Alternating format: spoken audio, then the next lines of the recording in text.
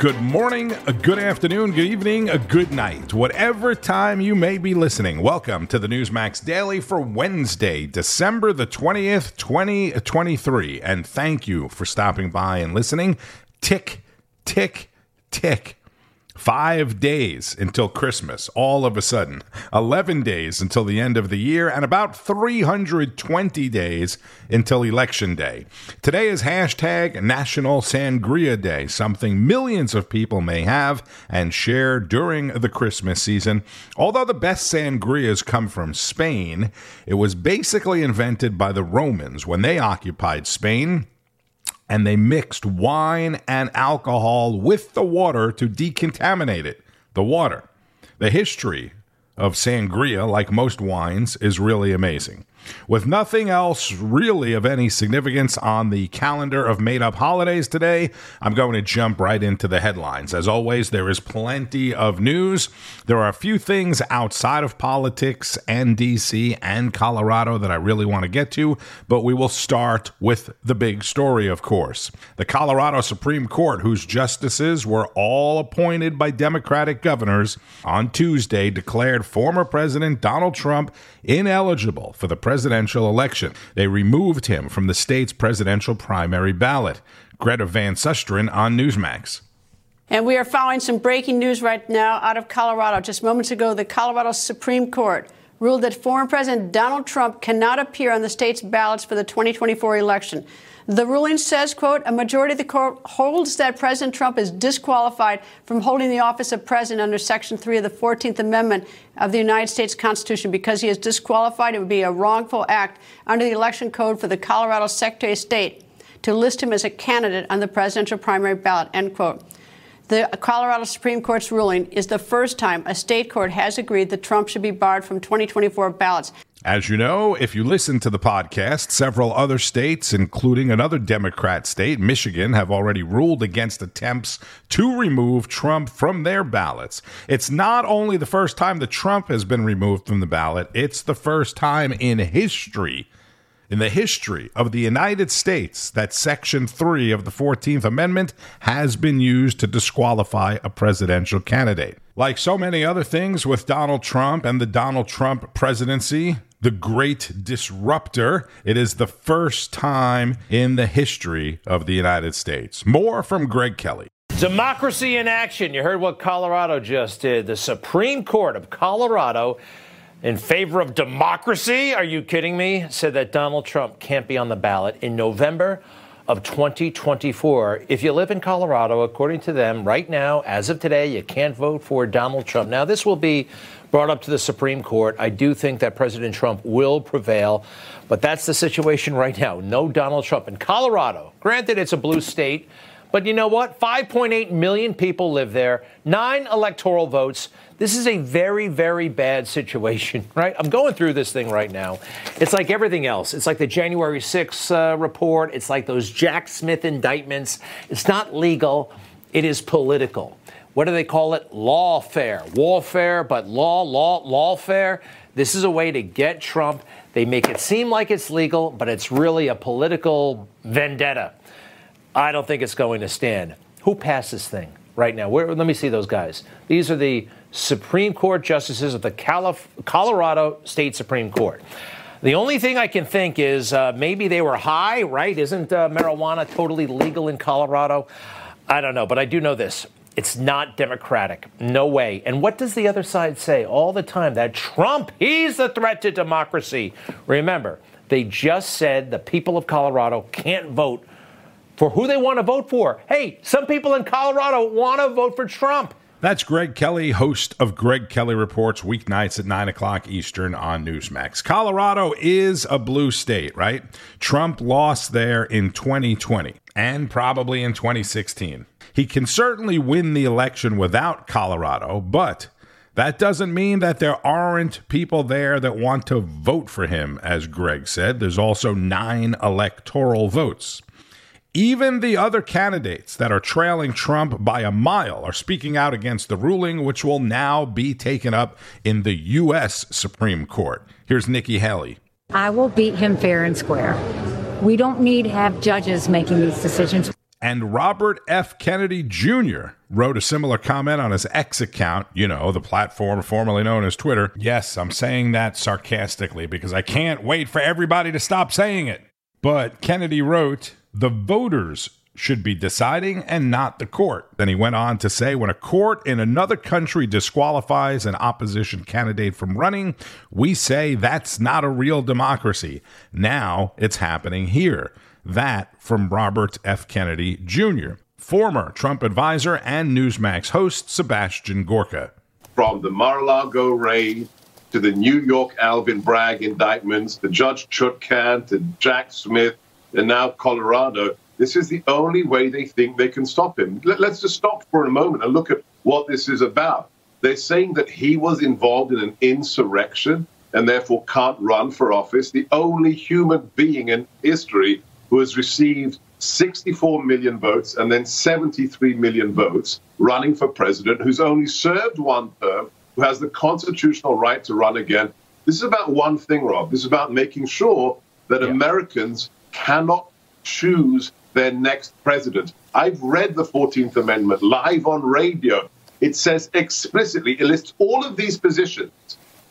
But the one position it doesn't mention is President of the United States. And that's why the lower court threw this out. They need to get this absurd decision, 6-3, where the 6 Supreme Court justices in Colorado refused to add their names to this 380-page document.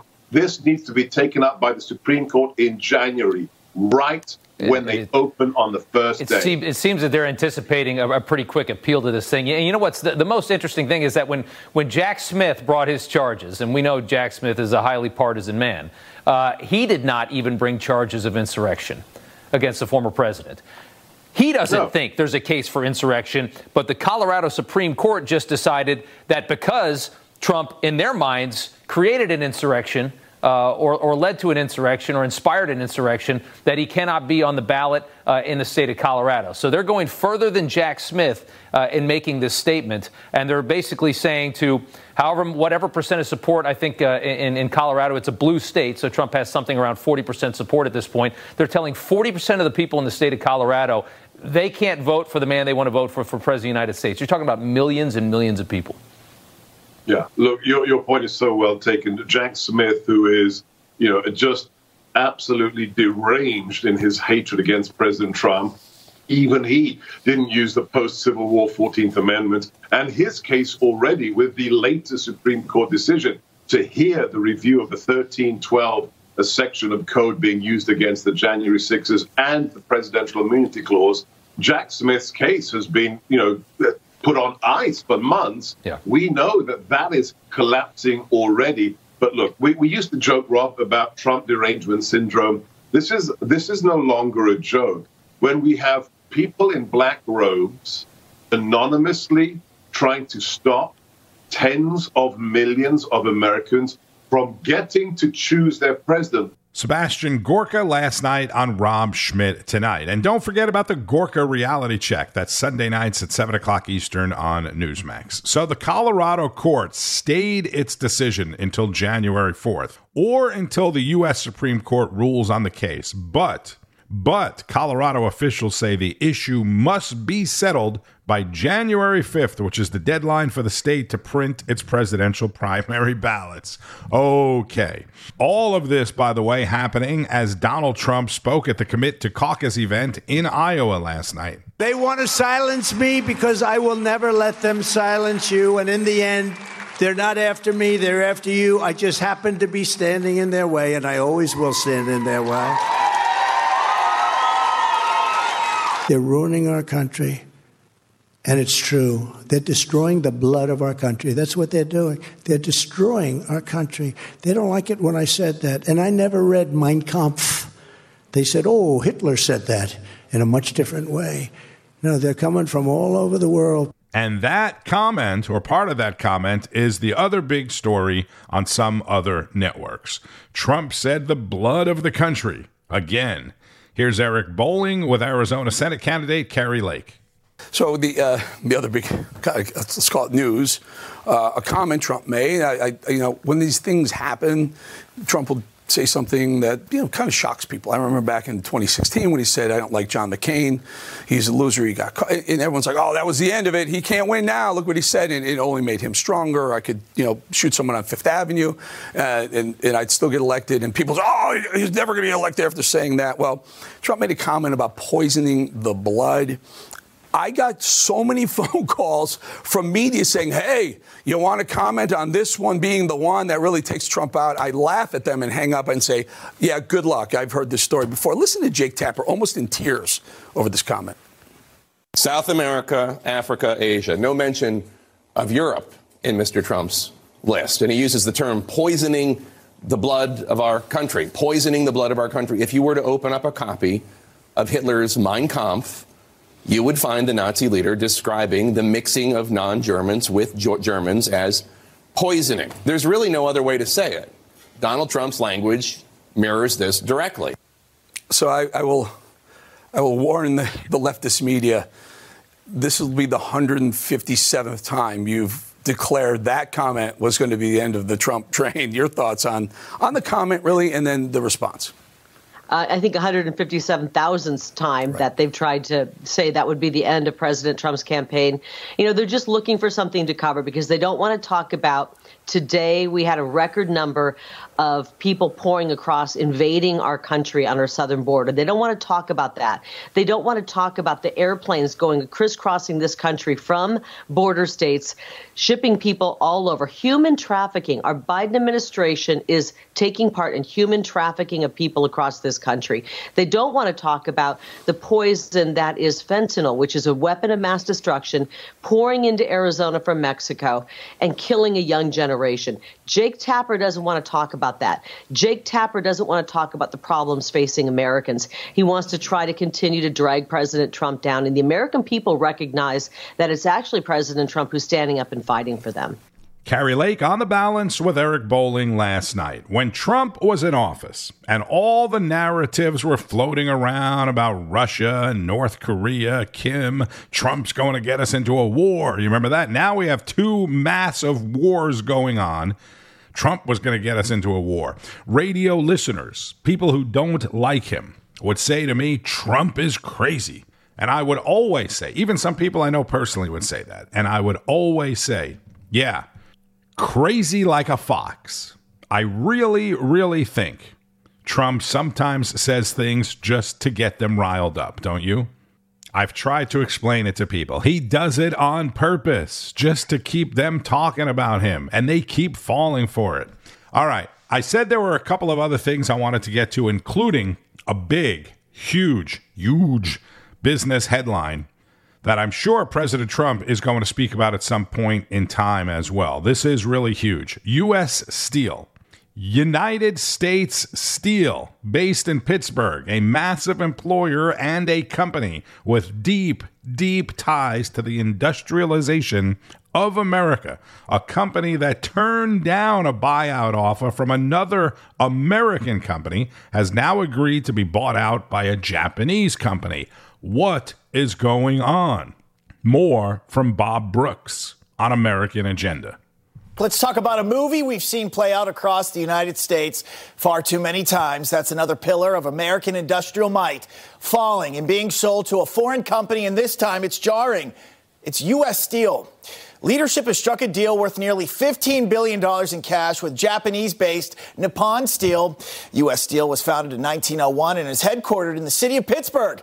I grew up about an hour south of there in Westmoreland County. Making steel in that region is a large part of the identity, or I should say was. It gives people pride there. The hardworking men and women hang their hat on it and got to say for generations, I work at U.S. Steel. Our product helps build the nation. Our football team is called the Pittsburgh Steelers. It doesn't get any more steel than that. Well, at one point, U.S. Steel was the most valuable company on earth. Now I know change is inevitable.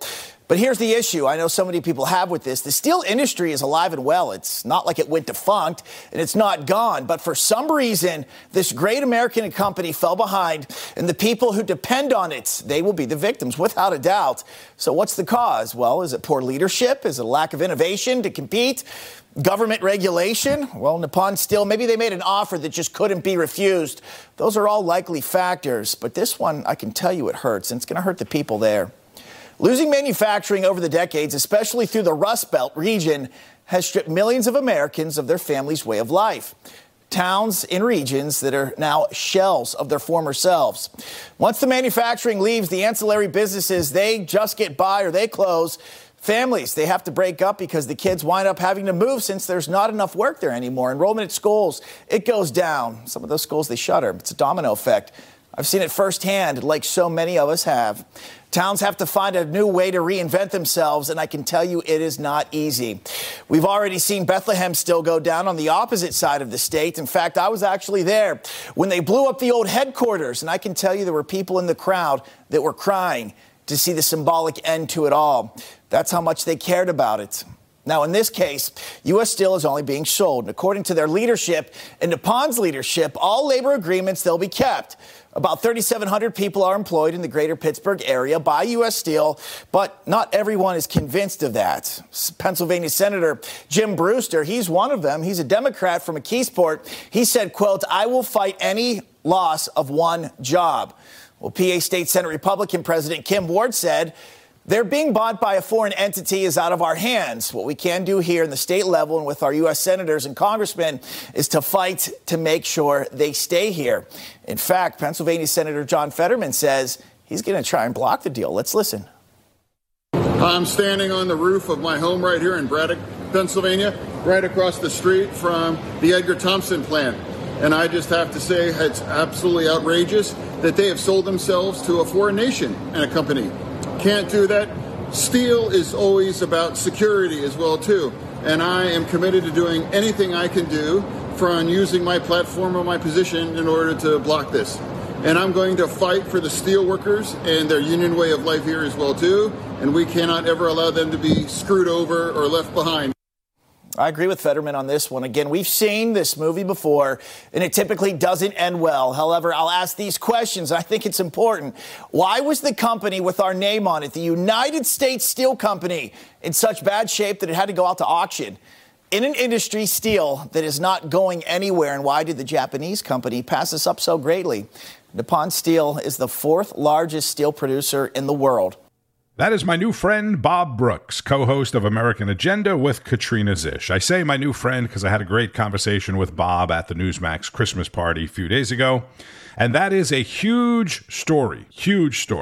And over in Philadelphia, Pennsylvania, a few hours away, there is shock and grief in the community and throughout the news community today after a news chopper, a helicopter, crashed last night, killing a photojournalist and the pilot.